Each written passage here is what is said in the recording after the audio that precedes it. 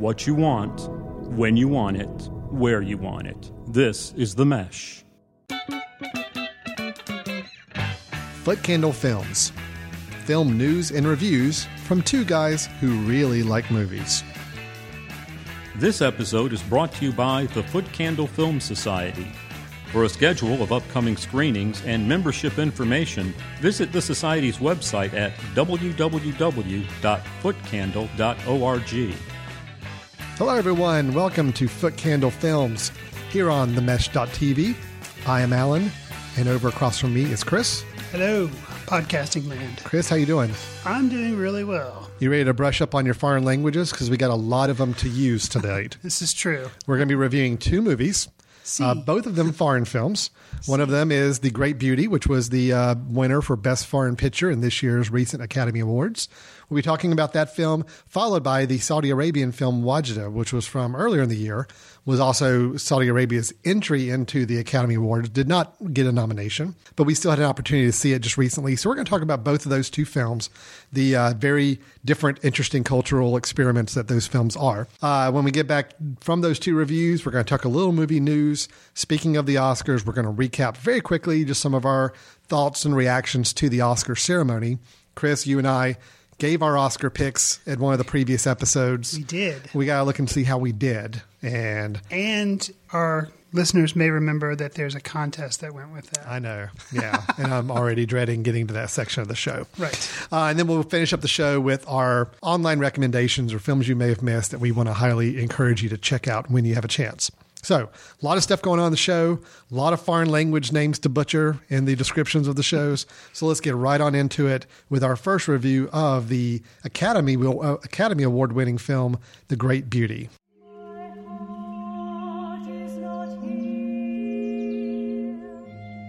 Quando sono arrivato a Roma, a 26 anni, sono precipitato abbastanza presto in quello che si potrebbe definire il vortice della mondanità. Io non volevo essere semplicemente un mondano. Volevo diventare il re dei mondani. Chris, in our film that we actually just saw minutes ago, I mean, honestly, we just left the movie theater from seeing this film, The Great Beauty. 2.5 hour film, a lot of stuff to process, a lot of stuff to digest here. But let me kind of recap the film very quickly. There's a lot going on in this film, but I think we can summarize it fairly succinctly here. We follow the character Giuseppe Gambardella, who is an Italian man living in Rome, and he just hit his 65th birthday. He is the pinnacle of the high life in Rome. He has rooftop parties that are just known throughout the city. He beds women on a frequent basis all over the town.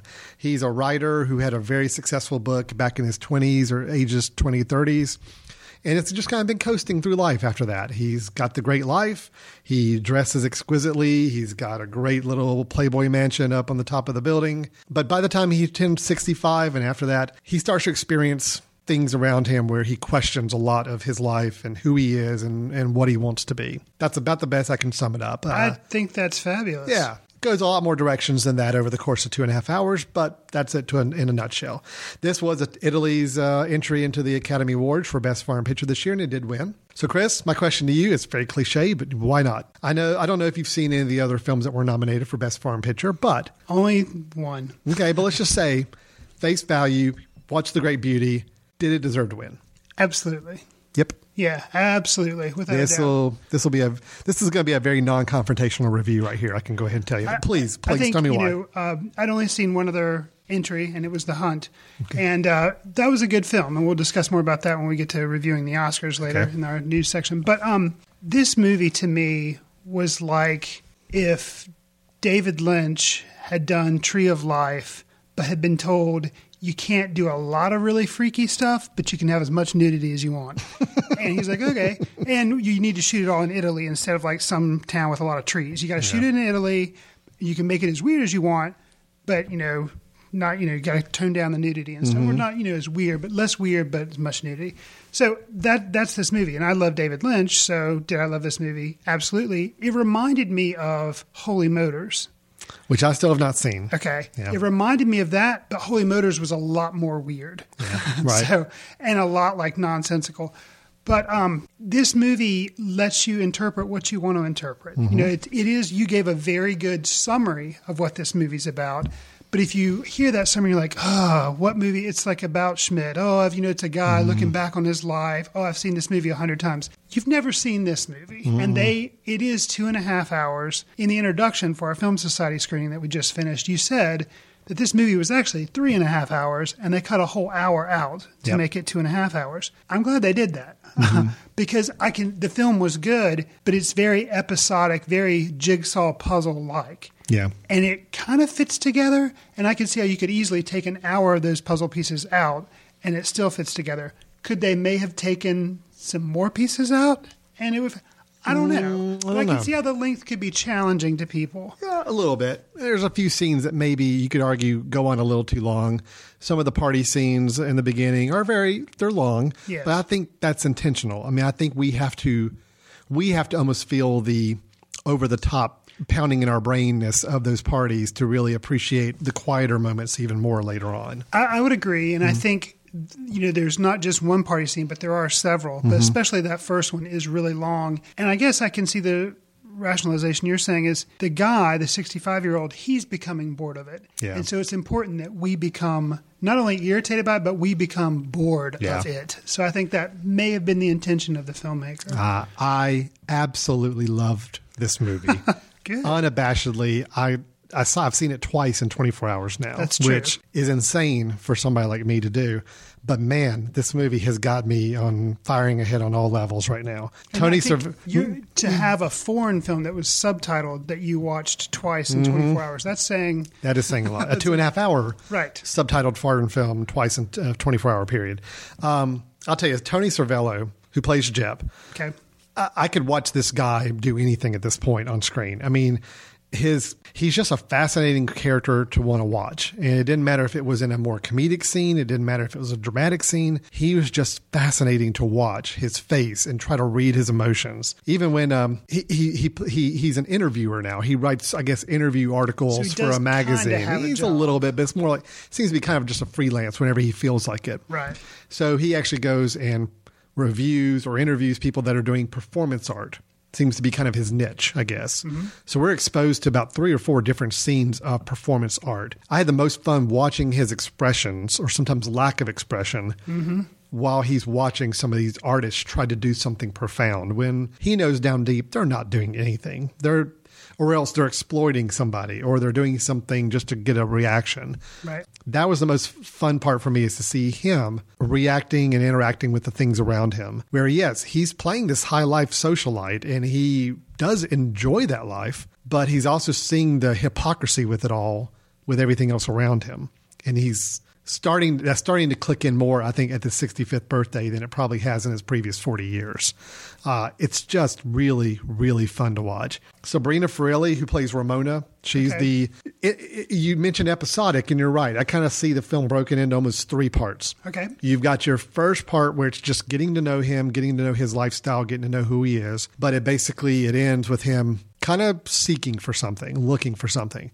Right. Episode 2 is all about Ramona. It is all about meeting her, spending time with her, enjoying a different walk of life and a different way of viewing things that she brings to the table. Got you. Then third act is all about the saint. I forget the name. It was a nun that was being canonized as a saint. It's all about her. Right. So it's kind of your 3 sections of your movie. It almost is episodic in a way. I can tell you've seen this twice because I can't wrap my head around it because we just walked out of the screening. But you're doing a pretty good job. Yeah, thanks. I've had time to digest it. I've slept in between screenings. There you go. But man, it's just, this is a movie that mixes surreal and beautiful, beautiful scenery. It mixes odd, interesting characters, but yet at the same time characters that I feel like we know people like. Maybe not as exaggerated as the ones we see in the film, but we still know them. Right. Great acting, great music, or at least just very interesting use of music throughout the film. For a complete package, I absolutely was blown away by this film. Yeah, the use of music did kind of stick out. It opens and you have kind of this oratorio going on with seemingly a cappella, I guess. I don't know if there were strings accompanying. I think it was a cappella. Yeah.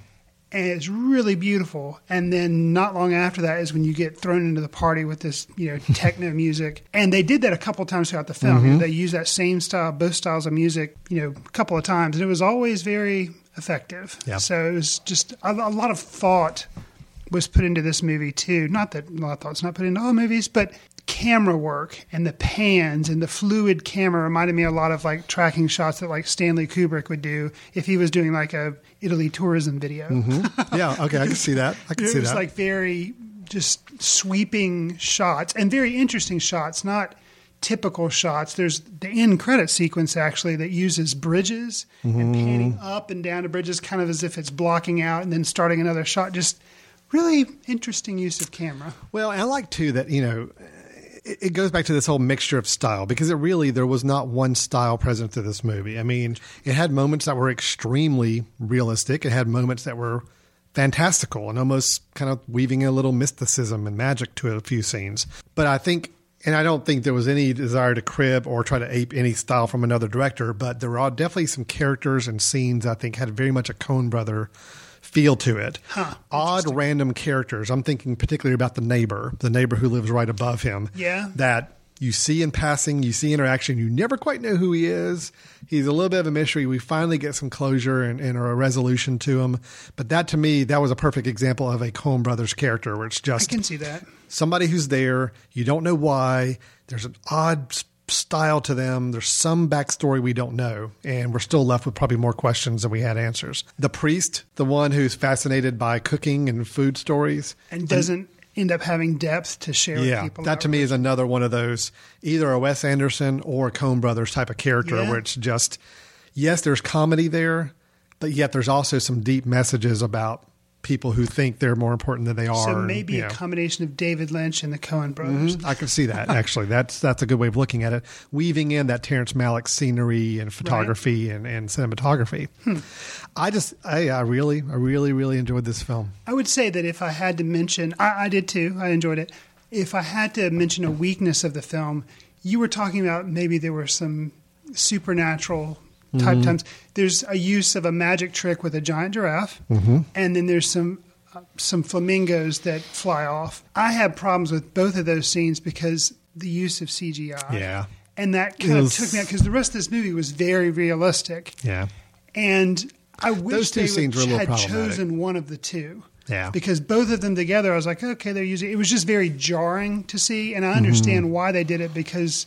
Well, they're trying to animate real animals, and unfortunately, it's tough to do. Yet. And you can tell that they're animated and scenes. You can just tell that they didn't really move as naturally as you would expect them to. And I know this sounds like this sounds very petty, and it is. Like I say, I love the movie, but I feel like at least in the giraffe instance, they could have pulled it off without having to do it anyway. They could have used a real giraffe, and then through cutting away, it seems like they could have made it work. I'm kind of surprised they did something animated with the giraffe because you would have thought they could have done something with that. Yeah. A real one. But those were exactly very minor thing. But I agree with you. Those were a little problematic for me. I think outside of that, though, I mean, I can't think of a complaint on this film. I can't think of anything I would change or readdress at all. I'm gonna make a pitch for the tagline. No, it can't be the tagline of the DVD because then it would kind of ruin the whole movie. But maybe I'll do a pitch for some DVD commentary.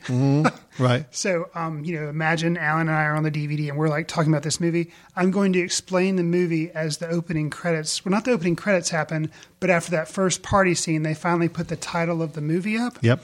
And basically it's, The Grand Beauty, but it's set in Italian and you see it kind of reflected behind the city almost as if the city lights are generating this title. My interpretation of that is that's what this writer guy doesn't really understand. He's looking for something. He's searching for beauty. And it's basically all around him. And life is what the grand beauty is. And you just have to kind of open your eyes and enjoy, people dying, people being born, bad things happening, good things happening. And it's kind of that is the grand experience. And that's why I feel like they did the title that way is because it's kind of setting it up that this is the grand beauty. This is the whole thing. Well, I will say I could see that. Absolutely. There are some flashback scenes that take place on a cliff with a lighthouse and swimming and girls watching him swim. I thought were just exquisitely done, especially I don't feel like I'm giving anything away with this, but the first time we cut to one of these flashbacks, we see Jeb as the age we know him, the 65-year-old, swimming, and you're kind of jarred for a second thinking, okay, what's going on? He's out swimming in the ocean. There's a bunch of girls watching him on the side. About the moment when he comes back up out of the water and he's a young version of himself, and you realize the girls are from the 1950s, 60s. Right. And then you realize that the one girl sitting there is the one that's been in a photograph earlier in the film, and it was his first love. That moment of all that starting to come together is just glorious. I mean, all the flashback scenes I thought were really, really well done. They were well shot. They had enough of a dreamlike quality to them. Just great shots. Well, and I think that's the thing about this film, that even if you don't appreciate, you get annoyed by the subtitles, or you get annoyed by the length of the film, or you get annoyed that it's too disjointed, you can still see some of those set pieces like the dream sequences, or I really enjoyed the performance art pieces. Yeah. I really liked all of those. The very first one was kind of ludicrous, but they actually get more and more meaningful as the film goes on. Yeah. The one with a little girl having to paint kind of like in a Jackson Pollock style, that I thought was really powerful. And then there's one that consists of all these photographs that are taken every day for a year. That was really awesome. Definitely. He's interviewing these performance artists, and he holds them in a lot of contempt. He kind of sees through the ruse a lot of time, especially the very first one we come into contact with, which was just ridiculous. And the second one, which is like a portrait with a guy throwing knives. Yeah, exactly. It's just it's dumb. I mean, he's not condemning the art. He's just saying people who try to find too much meaning in some of these high mental performance artists, there's nothing there. There's nothing to it. But the one that gets to him is the last one we see in the film, where he's actually, like you said, he's interviewing a gentleman who has taken a photograph of himself for every day since he was 14, and he was continuing what his parents had done up until that age. Right. So you have an entire lifetime of every photograph every single day he's been alive, and just watching Jeb pass through this and how it's affecting him. And he's was 65, and he's just had a birthday. Yeah. And, a lot of things are starting to come into focus for him. This movie had laugh out loud, really funny moments, had some very, very frank, honest dialogue, especially among 50, 60-year-olds who are kind of reviewing their life and comparing their lives a little bit, and a lot of hard, cold facts come out and as they describe themselves. I think Jeb even had a comment as he was basically criticizing one of his friends for a life she was leading, which was a brutal scene. Yeah. But the end of that scene was that dialogue. He's telling her, he says, instead of trying to hold yourself up so high and look down on us, you ought to be admiring us. You ought to be like at our level. You ought to be, we're all in tatters. We're all in the same spot. You ought to be appreciative of us for it. And that was so telling, because everybody in that room hearing that, it's like silent acceptance. It's like, yep, he's pretty much right. Yep. Yeah. And that was brutal to hear, and it was very truthful and honest. So you had those great moments of comedy and bizarre mixed with very, very real, honest depictions of people at crossroads in their lives, added to beautiful scenery with some very bizarre shots as well. It was a very interesting mixed film, and I loved every moment of it. I'm going to go back a little bit on something I said, but I still didn't like the CGI flamingos. But a key scene to me that was in that third part that you mentioned about the nun was, at first, she is kind of played for laughs. She's ancient. I think at one point they say she's 104. Yeah. And she's being canonized. They're going to make her a saint. And he's there ostensibly because they hope to be able to get an interview with her for the magazine. So he has her for a dinner party, and a lot of it's played for laughs, but she does have a scene where he finally does get to kind of be one-on-one with her a little bit and talk to her. And I really, really like that scene. And the flamingos, while fake, kind of do play a part, and I was actually ended up being okay with it. But I thought that was a very, very powerful scene where she kind of delivers a message about roots being important, and that was powerful. I could go on to this film for hours. I'm going to try to cut it off here in a second. But I will say one other thing I really liked about the film is it really played with expectations. Sure. And really diverted your expectations almost every step of the way. A couple of examples. The Ramona, the girl that we meet. In a strip club. Yeah. But we have a very much a Pretty Woman kind of scenario for a while, where actually it's the stripper with the heart of gold type of idea. And it's like she's going to kind of open his eyes up to being past the mediocrity and kind of look at things for what they really are. And then something happens in that relationship, and it's like it's gone. It's gone. You know, and it's like, and it just kind of ripped out from under you. And where you think you know where the movie is going with this character, it's like, nope, she's out of the picture now. Yeah. And that was very jarring. Sure. The woman that we talked about that Jeb kind of just brutally criticized and picks apart during a dinner get together, comes to find out at the end they're dancing and they're friends. I mean, they just completely got each other's throat and just really picked each other apart. They still in the end were friends and, played with those expectations of those relationships as well. Right. The nun, or the woman who's going to become a saint, like you said, right, looks like it's going to be comic relief for most of the scene. And then come to find out she's one of the most impactful characters on Jeb. Mm-hmm. So it's just you're playing with what you expect or where you think the film's going. It does a great job of diverting those just about every time it can. So I said it was worthy of winning the Oscar. You're saying absolutely. Absolutely. It should have gotten Best Picture. Honestly, I think, I think it could have been in the running for me as Best Picture overall. I guess Life is Beautiful was a foreign film that won for Best Film. It did win, yep. Mm-hmm. So it's possible. It's been done before, and it should have been. Now, I'm not saying 12 Years a Slave is not a bad. It's a good film, but sure, this one got to me a whole lot on a deeper level than 12 Years a Slave did. So that's The Great Beauty. I don't know when it comes out on iTunes, DVD, or anything. It should be relatively soon because it has been out for a little while. Sure. But it's a 2013 film, so here we are, 2014. You should have some ways to see it pretty soon. If anything we're talking about has sparked your interest, we both wholeheartedly endorse it and recommend you check it out.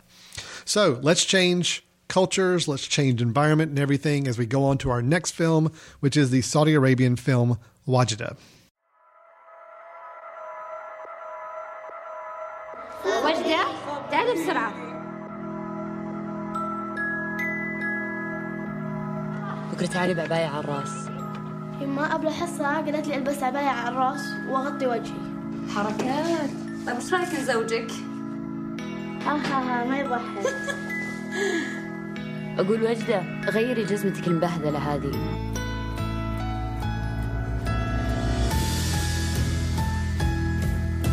The 2012 film Alan Wadjda, when I heard the premise of it, it reminded me a little bit of Children of Heaven, which is an Iranian film. Let me first talk about Wadjda, then I'll talk about Children of Heaven, and let me see what you think about what you thought about Wadjda and how it compares. So Wadjda is the story of a Saudi girl and she wants a bicycle, basically. And so she then enters a competition at her school to study the Quran and be competitive with it. And if she wins the prize money, she'll get to get this bike that she wants to use to race against her best friend, a boy in the community. Correct. So that's the summary from IMDb about Wadjda. Children of Heaven was from Iran, and that was about some kids who needed some money for shoes, and they went to great lengths to try to get shoes, and they ended up having a race, and it was very important in that movie. So it was like kids struggling and getting shoes. This is girls struggling, getting bike. So when I heard about this film, I was like, well, I've already seen Children of Heaven. Why bother seeing Wadjda? It'll pretty much be the same thing. You'd seen Children of Heaven before seeing Wadjda. Right. What were your thoughts going in? And then how did you feel after seeing the movie? Oh, well, I think you summed it up pretty good. I mean, and unfortunately, how stereotypical is that of us as Americans to say, oh, it's a movie from another country that we don't see a whole lot of movies from, and it sounds like they've got a similar plot. And it's probably going to be the same. And, I would hate to think, in other countries, people see some of the movies we churn out here in America. And we churn and out it's about as derivative. It's about as derivative as it can be. So I feel it's a little unfair. I hate that mentally we go to comparing these two films because it's two of the only films we've seen from these countries that just happen to have a similar storyline. But you're right. One's from Saudi Arabia, one's from Iran. Yeah, but you're right. It is true. There's a lot of similarities. I will say I like this movie better than Children of Heaven. Absolutely. I think this movie had more personality to it, and I felt like I learned more about the culture of the country around me, where Children of Heaven just never connected with me. I don't know what it was. It had more of I hate saying this, it had more of a TV movie feel to it. It did. As opposed to Wadjda, it felt like a real film. It's a lot older than this film. This is 2000, yeah. But this film really felt like a film. And I agree. But I will say, I liked it. I mean, I didn't love it, but I did admire it probably more than anything, because the background of this movie is this was the first film to be completely made in Saudi Arabia. Which is amazing in itself, but also the first Saudi Arabian female director to make a film, which is knowing the Saudi culture is really, really an accomplishment. Supposedly, even while making the film, she on the street is not allowed to interact with men that were in the film. So she's having to direct from a van with walkie-talkies. Wow. Just a lot of challenges in making the film. That in itself, knowing that perspective of things really helped me admire the film a lot more. But overall, I liked the film. I thought it was good. It was a good movie. Considering the situation it was produced under, I thought it was an incredible accomplishment. Well, I'm on the same page with you. I appreciated this film much more than I did Children of Heaven. And I kind of set that comparison up because I actually was glad that it way exceeded my expectations because it was much more than just a similar film. I really enjoyed the honesty that it talked about in this movie. Her mother, the girl's mother, has a strained relationship with her father. And it does not shy away from the culture there that allows men to take more than one wife. And how that's dealt with, I thought was very interesting. And it also deals with the Quran and, girls not wanting to obey and cover up with burqas and stuff like that. And I thought that was I think that's what you call, I know it's in some Muslim countries they cover up with a burqa. I think that's what it's called. But anyways, I thought that was very interesting because the girl does not want to cover up and gets in trouble at school for covering up. But then she sees kind of a reality of men leering at her, construction workers. And you think that's kind of a stereotype here in America. You have in New York, you walk down the street and a pretty girl walks by and the construction workers make comments. And you see that, no, that takes place everywhere. And the sense of menace that has kind of at one point, I was kind of surprised at. And I think, as you pointed out, the fact that this was directed by a woman, it was a Saudi Arabian film, it's very, very, very impressive. Yeah. No, I agree with you. I thought it was a very good movie. It had a good message. I thought it was simple enough, but yet it also spoke to a much bigger societal and cultural issues and concerns, and also some things about the culture that they really held up and revered as well. So it wasn't an indictment. It wasn't trying to cast stones at the Saudi culture. It was more of no, this is just what it's like. Here's the good and here's the bad. There's both sides of it. And I will say, too, one of the things I appreciated is the movie does have a pretty simple storyline. She wants this bike. She gets a competition.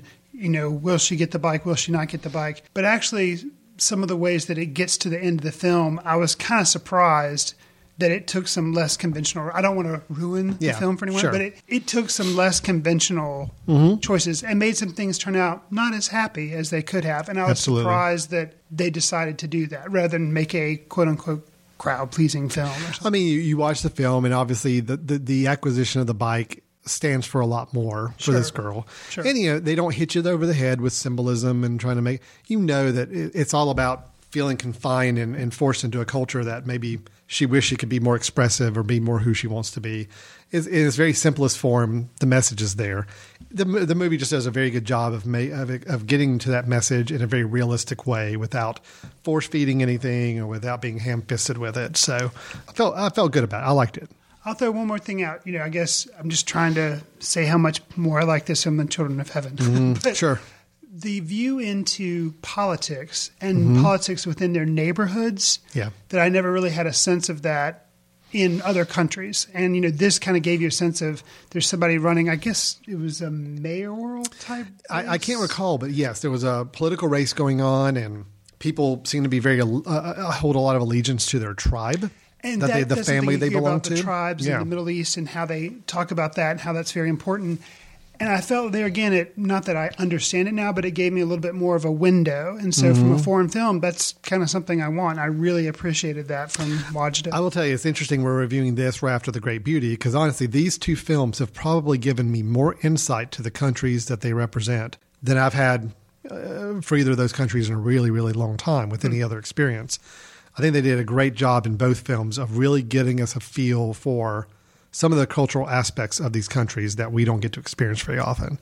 Wadjda does a great job with that. So I definitely admire it and appreciate it for what they did. Agreed. Good.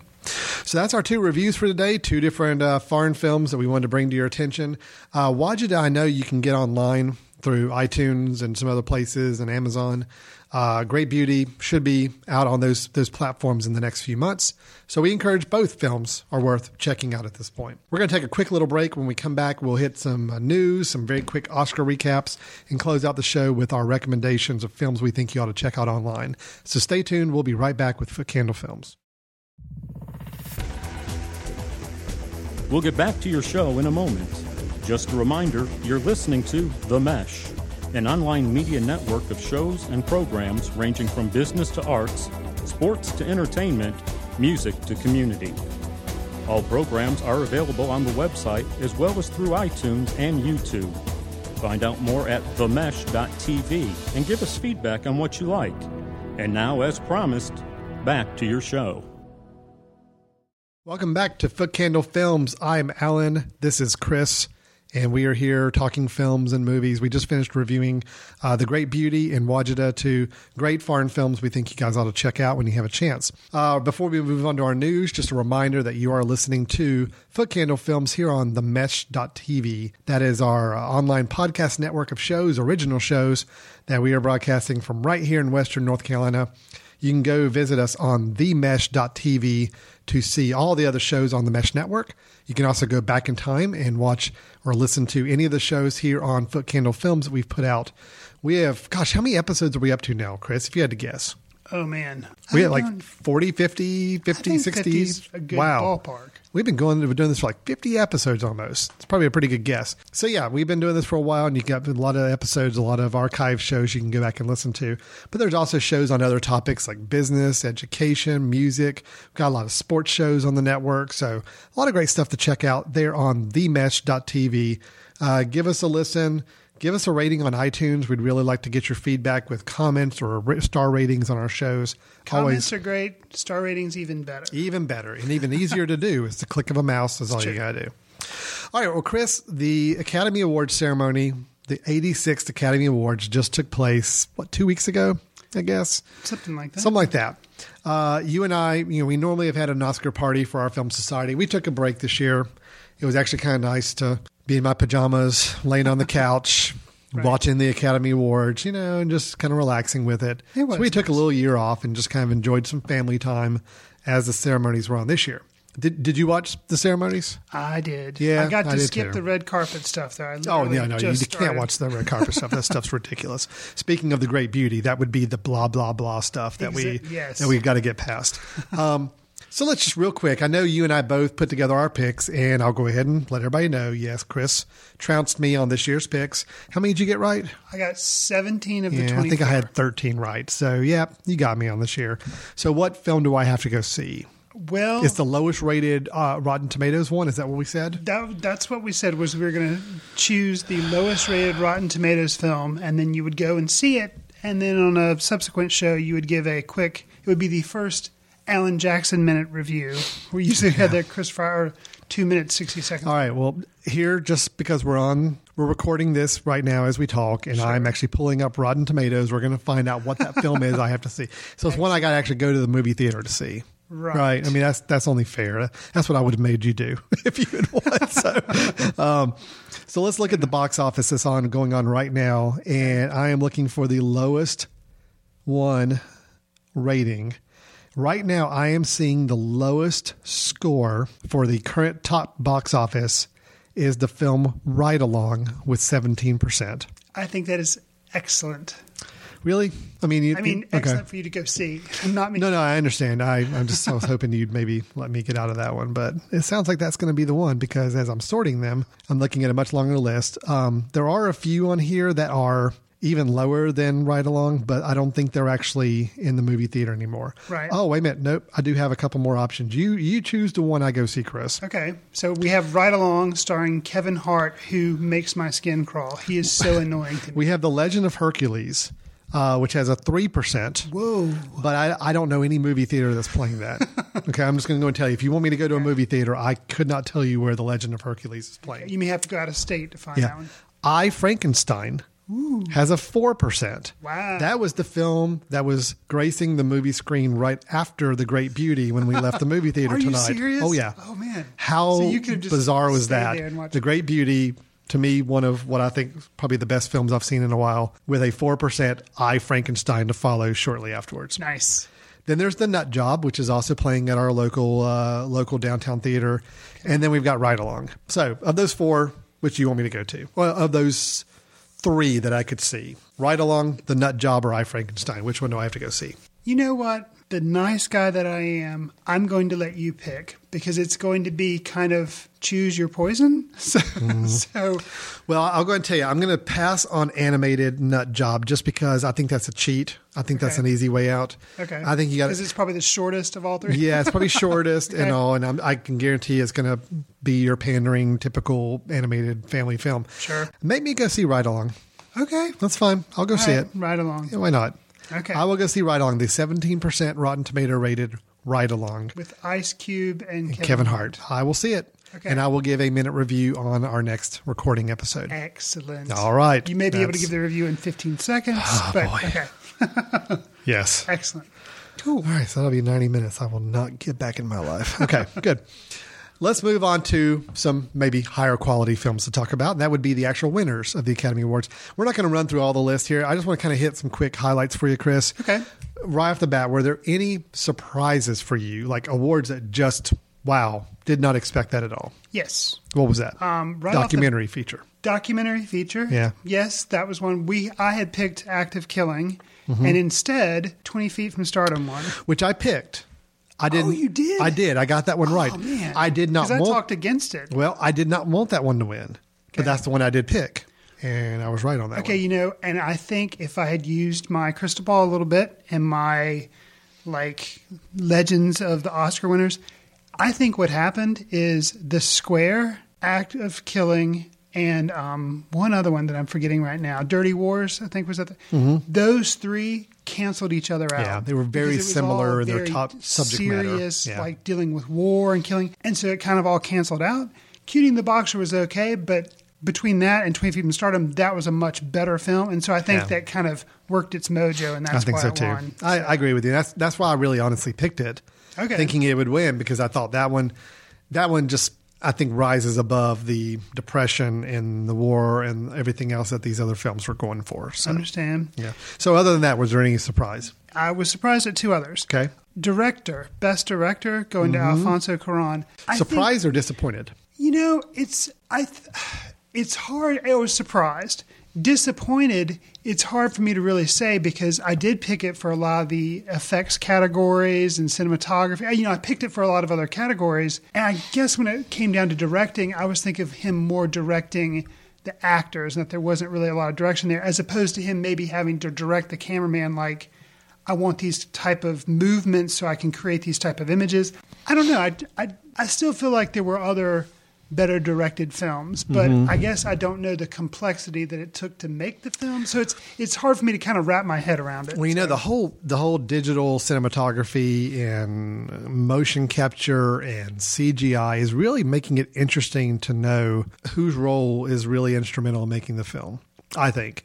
I agree with you. The director I think the director kind of just gets championed as the end result. I mean, who is responsible for kind of bringing it all together? And if they're looking at it from that perspective, then sure, Cuarón did a great job with Gravity. I just think, the special effects guys, which did win an Oscar, so they got recognized. The sound effects guys got recognized for it. Cinematography got recognized for it. So all the technical awards went to Gravity. And I think it was more a matter of, the director was still the one that brought it all together. But I do think maybe his vision. Yeah, but I do think these are going to pose some interesting questions in the years to come, because I could see somebody as a digital effects supervisor saying, I pretty much directed the film, because I'm plotting out all these visual shots. Does the director actually sit there and draw out exactly what the CGI shot is going to look like? Or does he describe it to the visual effects guy, and the visual effects guy creates the scene? That's where that questioning is of whose role is what. Well, and it's kind of an interesting thing, too. Last year, Life of Pi's director, Ang Lee, won for Best Director, I think. And I was shocked at that. But for the similar reason, Argo won for Best Picture, and it was kind of like, what? Because basically Life of Pi was nothing to me but a spectacle of special effects, and I also didn't like the movie. Unlike Gravity, which I did like okay. Yeah. But so it was just, I don't know. It's an interesting thing now. Like, is Best Director now always going to go to like some big special effects spectacle for the director, and then Best Picture is going to go for what they really think is a good movie? I don't know. There's a little bit of a trend there. I think between that question and the one about motion capture that we tackled with Rise of the Planet of the Apes a couple years ago. Which has a sequel coming It does, but, that was a movie where somebody, what's the guy's name? Andy Serkis. Andy Serkis motion captured the lead monkey in the film. Right. And a lot of people claiming that, hey, that was a performance that actually could have gotten nominated for an acting role. And then the whole question comes up, was it the guy in the motion capture suit or was it the animators and effects guys who really made the role? It's a tough call. And I think we're seeing the same thing with directors in a heavy, heavy CGI spectacle film. So, all right, but moving back on to other Oscar winners, what was your other surprise? Got one more. Okay. And this was a disappointment and a surprise. And you're laughing because I know you know what I'm going to say. Best Original Screenplay, Her. Spike Jonze winning. I was just, obviously... You were disappointed because you didn't like the film. I was disappointed because I didn't like the film. I thought it was an interesting idea, but just thought it really fell flat. And so for that to win Best Original Screenplay, I was like, Best Original Idea? Maybe. Best Original Screenplay? No. Well, you and I disagree on that because I did like the screenplay. I was very happy to see Mr. Jonze up on stage winning. It was a lot of fun. I thought it deserved it. It was the one I picked. I wanted it to win. I got those were two I got right. Wow. They were two of the few I got right, but I did get those right. I'll say for me, other than the ones you just mentioned, there were no surprises. Okay. I mean, everything you could have mapped out. 12 Years a Slave, Best Picture, sure. Best Actor, Matthew McConaughey. I was questioning whether it was going to go that way. I think the weeks leading up to the ceremony, that was kind of the heavy buzz, and I thought, well, that's probably where it's going to go. Lupita Nyong'o for 12 Years a Slave. We both, I think, had her down. That. Yep, she deserved to win that. Kate Blanchett for Blue Jasmine. Yay, I picked it. Yeah, and I mean, that was, I haven't seen Blue Jasmine. That's one of the few. It's good. Is it? Okay. Yeah. So I felt like, I think we knew there was some good energy behind her going into the ceremony as well. Gravity getting all the technical awards, Frozen getting everything it could get. It was pretty predictable ceremony, I think, overall. True. The documentary was really the one that surprised me. I was really surprised at that. Was shocked as much as The Act of Killing was getting so much buzz and just so interestingly made and just such a story behind it. It's a shame it didn't get that recognition for it. So anyway, what do you think of the ceremony in general? I mean, just from I know we focus more on the production awards, the technical awards and all that, but from a pageantry side of things on the show, I mean, how'd you feel it went? I feel like it went pretty smoothly. I liked it better if you're going to try to compare hosts. I liked it better than when Seth MacFarlane hosted it the year before. Yeah. I thought it went pretty much as fast as it could. I didn't feel like they threw in maybe one or two mini montages. There were two montages that I thought were redundant and weird. They were both about heroes or both about something, and it was kind of odd. Yeah. I still don't understand when the biggest thing people complain about the ceremony is that it lasts too long. Right. Why in the world, as a producer of the show, you feel the need to throw in another 5-6 minute montage of films? To be honest, which they actually made this long too, which bothered me. The only montage that anybody wants to see or needs to see is the one that shows everybody who's passed away. Yeah. That's the one that I like every year. Well, because there's at least some meaning to it. Right. And I think cut out all the other montages. Yeah, I agree. Just have that one in there. This year it irritated me, though, because the big deal was the buzz before the Oscars. Bette Midler was going to sing on stage for the first time in I don't know how many years. Okay, fine. But I feel like she could have sung while that montage was going on. Mm-hmm. Yeah, and that's true. instead, they had the montage and then brought her out just to perform Wind Beneath My Wings. I'm like, this is a boring music video. At least if I would have seen pictures of people who'd passed away during the year, it would have made it more interesting.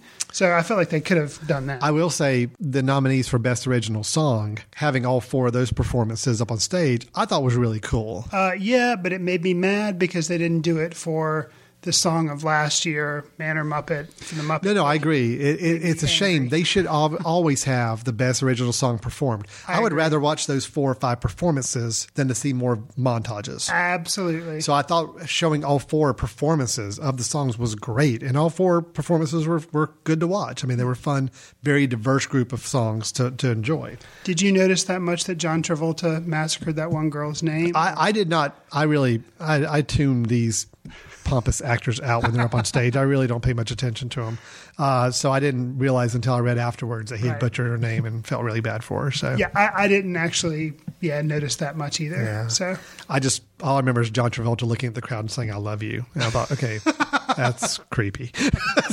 well, he's kind of creepy. Yeah, so. he's got something going on there. So so that's the Oscars. I enjoyed it. It was fine. I'm not a pageantry guy. I don't need the celebrities being cute and having, talking about how great life is and how fun their front row seats are and all that. I want to see the people making these films get recognized, and that's what I'm all about. I could have done without I thought the pizza gag was okay, maybe run a little bit long.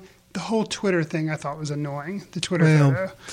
It's always upsetting to me that the first 2 or 3 rows you look at are always the big movie stars. Sure. And, the technical guys, the directors are normally tucked in the back. I mean, honestly, when you watch, like they call out best costuming. Honestly, they were in the back of the theater. It's like having to come up. Right. The documentary guys are way tucked around the corner somewhere. Sure. That's always a shame. I know you got to put the Brad Pitts and all that in the front row, but come on. It's just... If you're going to celebrate the whole picture of a movie, let's really celebrate it and make them all feel like we're on equal ground, not cater to the big, hot young stars in the front. So that's me. I get a little sick of it, but it's still a fun ceremony. True. And I think what can redeem it is a speech like Best Supporting Actress, Lupita Nyong'o, for like it was very good. It was genuine. And I hate to say it, not to say that seasoned older actors who've been nominated several times can't give a genuine speech, but like she's a kind of a fresh face, and her speech was like, it's like, yeah, this is what the Oscars is about. Somebody does a really good job, they're rewarded, and instead of being pompous or whatever, they're genuinely moved. Yeah. And that's kind of... It's rare, but there were a couple of those. There were a couple of those this year. I thought they were good speeches. I actually thought Matthew McConaughey was kind of fun on stage, Okay, admission, I fell asleep before his speech. Yes. And I have yet to watch it on YouTube. I liked Jared Leto's acceptance speech. Yeah, I thought this his was good. interesting. So Matthew McConaughey, I only right. know what I've heard.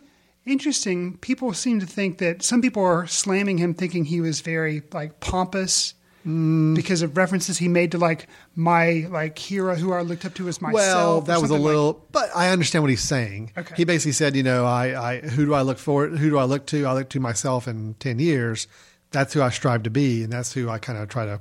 That's my hero. Okay. I know it sounds So you pompous didn't to take it say as- okay. I'm my own hero, but he's talking about setting high goals for himself all the time, which I understand. I get it. Okay. I thought he was honest. I thought he was pretty sincere up there. So Okay. for what it's worth. So I should watch his speech on YouTube? Well, you need to watch his speech, and then you need to watch Saturday Night Live do a takeoff on his speech because it is absolutely hilarious. Okay. So, yeah, it's fun. Awesome. So that's our news. I just wanted to talk Oscar a little bit. We'll kind of wrap it up with that. I think overall it was a good ceremony. Not a lot of surprises, but fun to watch as it is. So let's move on to our picks. Chris, let's talk about a film.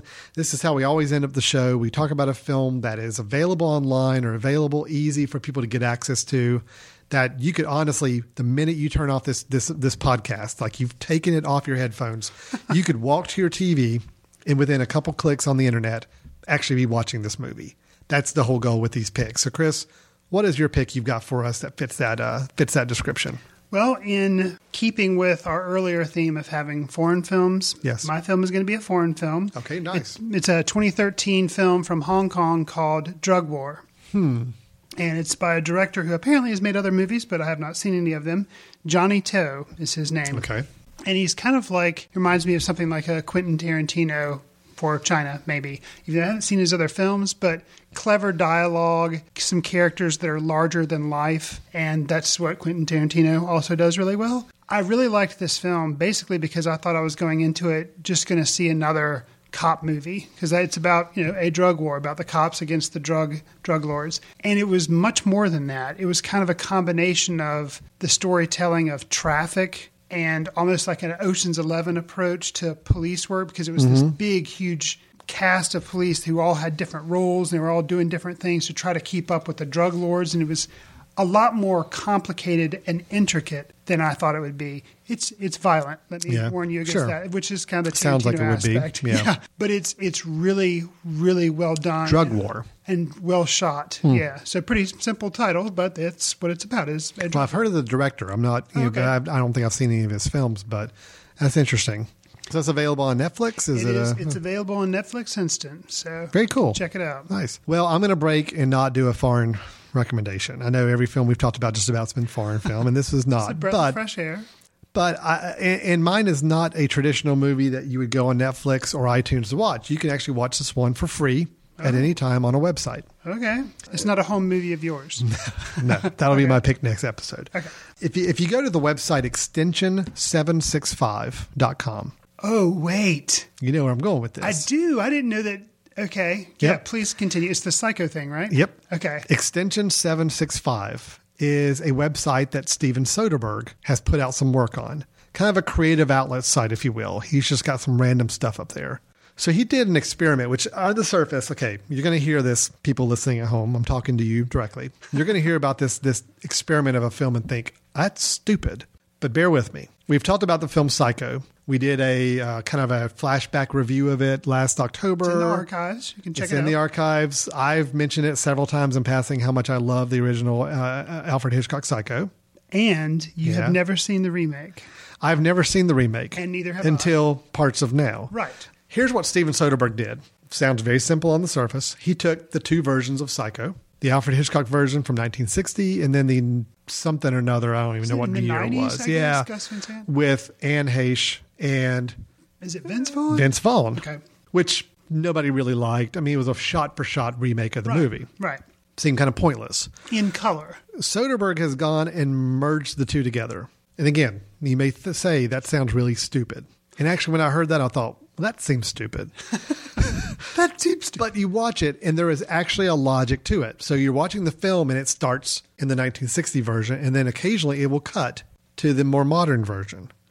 It's a little disjarring, and you're seeing characters change. But after trying to figure out what is going on, I think I know. Oh, wow. Okay. I think I know what Soderbergh was doing. Does it run the full length of the film? Yes. Okay. It is every scene. Okay. It is every shot. Okay. He made the conscious decision to do everything black and white. Okay. So even though the more modern version was broadcast in color when it came out, right, he has now made it black and white. Okay.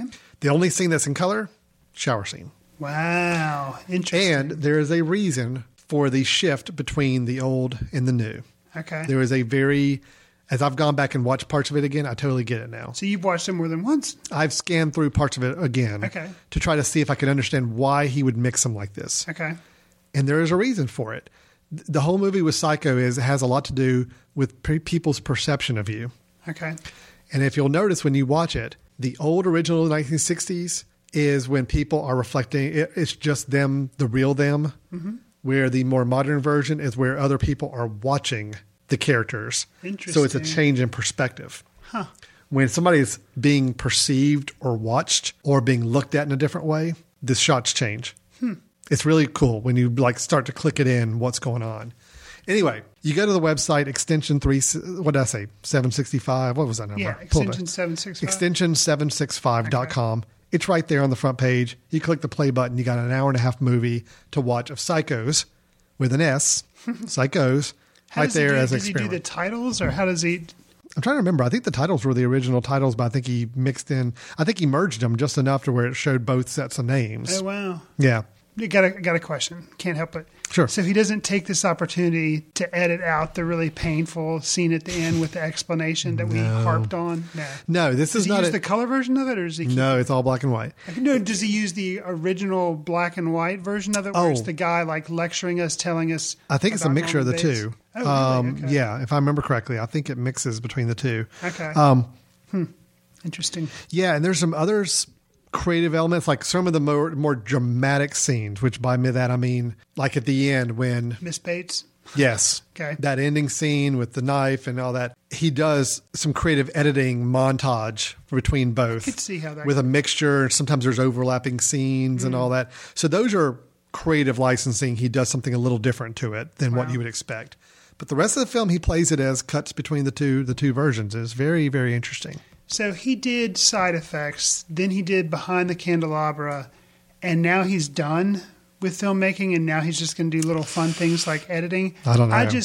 I haven't seen it yet, but I'm going to go ahead and say that I'm going to like Psychos, and I hope that he doesn't decide to quit because he's got so many good ideas. Well, he's still a creative guy. He's still one of our more creative filmmakers we have. That he's willing to take adventures and do something different. Right. Which I think, not enough directors are daring enough to try those things. So Agreed. Have you seen Behind the Candelabra? I have not. Yeah. I'm interested because I heard good things about it, but I have not seen. I don't know if it's streaming. It's not streaming on Netflix yet, I don't believe, but I don't know. I think you can purchase it in iTunes. I'm not sure. Yeah, no, I think it's available now. Yeah, you had to have HBO to see it at first, and have you seen it? I've seen parts of it. Okay. Yeah, I saw parts of it. I don't have HBO, but I was with somebody at their place where they did, and I turned it on and watched a little bit of it just to kind of get a feel for the tone of it and all. Gotcha. So, are you interested in checking it out at some point? I am. I'm not eagerly looking forward to seeing it. I mean, I really don't have any interest in the subject matter or anything. I could care less about, but the fact Soderbergh. The fact that Soderbergh's doing it, and I heard Rob Lowe is apparently amazing. So. Oh, okay. Well, that's our two picks. So we had Drug War, kind of following in our foreign film league, and then I took a detour and pointed everybody to an online experimental film of Psychos, merging the two versions of Psycho. So that's our picks. That's our show. Great Beauty. Big thumbs up. What was the other one we did? What was it? Wadjda. Thumbs up. Both liked it as well. Mm-hmm. Drug War, Psychos, Oscars. Good show. And don't forget, next show, without a doubt, Alan's going to review. What's the name of that movie? Ride Along. Ride Along. Yeah. Alan's going to take a ride along. Yeah. Oh, boy. Wait. Yes, I cannot wait till we record our next episode. That'll be awesome. So thank you so much for listening. We really appreciate it. If you have any comments for us, questions, you can go to themesh.tv and look up. There's a contact us form there. You can go and check out other episodes. You can leave comments on the website. If you're interested in what we're doing as a film society, just in general, to see what kind of films we've been watching and all that, you can go visit our Film Society website at footcandle.org. footcandle.org. Go there and you can see the films we've shown. You can see the films we are getting ready to show. So you can get a little bit of an idea which films we're probably going to be talking about more in our upcoming review shows as well. And I think that's the best way to contact us and get a hold of us. Apple iTunes, star ratings, comments, any way that you can help us promote the show, we certainly appreciate it as much as we can. We're also on Letterboxd. Oh, yeah, with Letterboxd. That's where we log whenever we see films. We actually put it up there. Chris is much better at writing some short little pithy comments and reviews than I am. I just give the star ratings and tell people when I saw the film. But if you're curious to see films we're watching, or if you are compiling your movie list and you want to share it with us, we'd love to find out what you're up to. So let us know if you're on Letterboxd, and we'd love to connect with you there as well. So for Footcandle Films, we're going to wrap it up. Chris, thanks a lot, man. It was a pleasure. Yep, enjoyed it as always. We'll look forward to talking to everybody in our next episode. See you in the ticket line.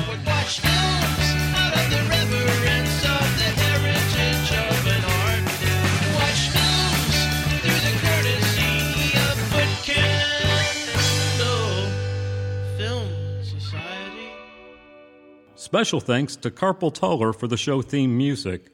For more about Carpal Tuller, visit www.carpaltuller.com.